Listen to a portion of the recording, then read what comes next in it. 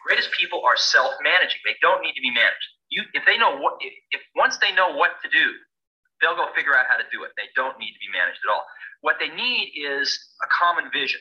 And that's what leadership is. What leadership is having a vision, being able to articulate that so the people around you can understand it, and getting a consensus on a common vision. We wanted people that were insanely great at what they did, but we're not necessarily those seasoned professionals, but who had at the tips of their fingers and in their passion the latest understanding of where technology was and what we could do with that technology, and who wanted to bring that to lots of people. So the neatest thing that happens is when you get a core group of 10 great people, it becomes self-policing as to who they let into that group. So I consider the most important job of someone like myself is recruiting. Hello, and welcome to the Speaking and Communicating podcast. My name is Roberta, and I would like to welcome you back on this week's episode. You've just heard Steve Jobs talk about how leaders have a vision and how they can communicate that vision to their followers. And obviously, in this case, the Macintosh, when it was launched in the 80s, how people at the Apple company were able to buy into his vision. Now, he mentions, let's just summarize a bit.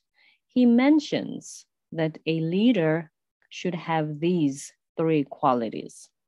The first one is a leader is not only self-motivating, but he surrounds himself with people who are self-motivating. As he said, once you know what to do, you will go out and figure out a way to do it.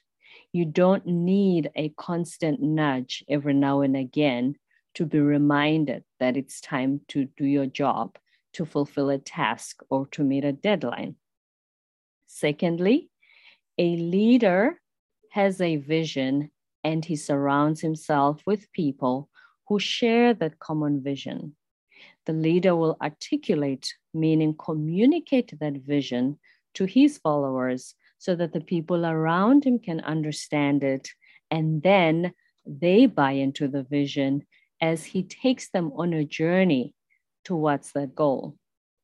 So there needs to be consensus on the common vision, as he said. And then the third quality he mentioned was self-policing. Self-policing is not being constantly told that you've done something wrong and it needs to be fixed, or that you need to check, dot the I's, cross your T's. You are the one who always edits yourself, be it in behavior, be it in the product, the quality of product that you produce, be it in the way that you are a team player and you handle yourself among your colleagues. Now, if anybody knows David Goggins, he said, life is one big head game.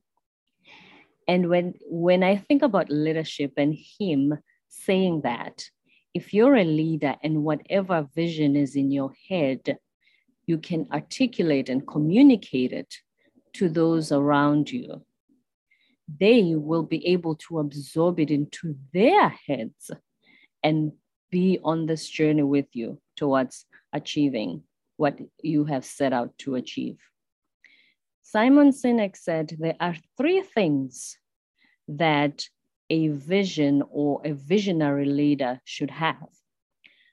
He says vision to him is just cause, meaning the cause is so just that you will sacrifice for it. And there are three qualities of a just cause. The first one is resilient. The next one is inclusive. And the third one is service-oriented. Resilient means this vision can withstand macroeconomic changes like politics, the economy, etc. It's inclusive in the sense that you extend the invitation to those around you to join you in believing in that vision, which means you communicate that vision and they buy into it and they journey along with you. The third one, as we mentioned earlier, is that it should be service-oriented, which means you do others, they will feel the benefits, they will be the benefactors of that vision. It doesn't just benefit the person that leads, but the followers are the ones who even feel more of the benefit of buying into this vision and going through with it. Therefore, today I would like you to ask yourself, do you have the qualities that it takes in order to be a leader? Are you self-motivating, or do you need a constant nudge every now and then to be reminded of the responsibilities that you have to fulfill? Are you able to articulate to those around you the vision that you have so that they can buy into it and join you in carrying that vision through? And are you self-policing, or are you the type of person who needs to be reminded to dot their I's and cross their T's? And the vision that you have, is it resilient? Can it withstand any macroeconomic changes? Is it inclusive? Meaning, when you extend the invitation to others to join you in that vision, do they believe in it, and will they buy into it and join you? And is it service-oriented? Is it about fulfilling your desires or boosting your ego? Or is it for the benefit of those who follow you and those who are around you?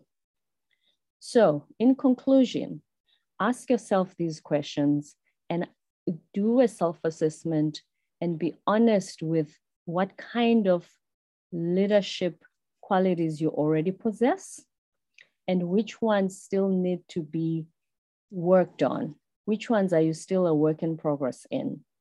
Are you self-motivating? Are you self-policing? And are you able to articulate your vision?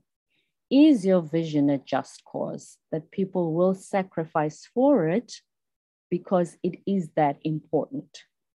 And can your vision withstand macroeconomic changes? Is it something your followers will buy into? And is it service-oriented and benefits those around you? I hope these qualities of leaders from one of the world's greatest leaders that ever lived were able to help you make a self-assessment and see where you fit on the leadership scale and some of the things that you still need to work on. Thank you very much for listening. I hope this episode has been really helpful to you. Have a great day, and I will see you at the next episode of the Speaking and Communicating Podcast. Goodbye.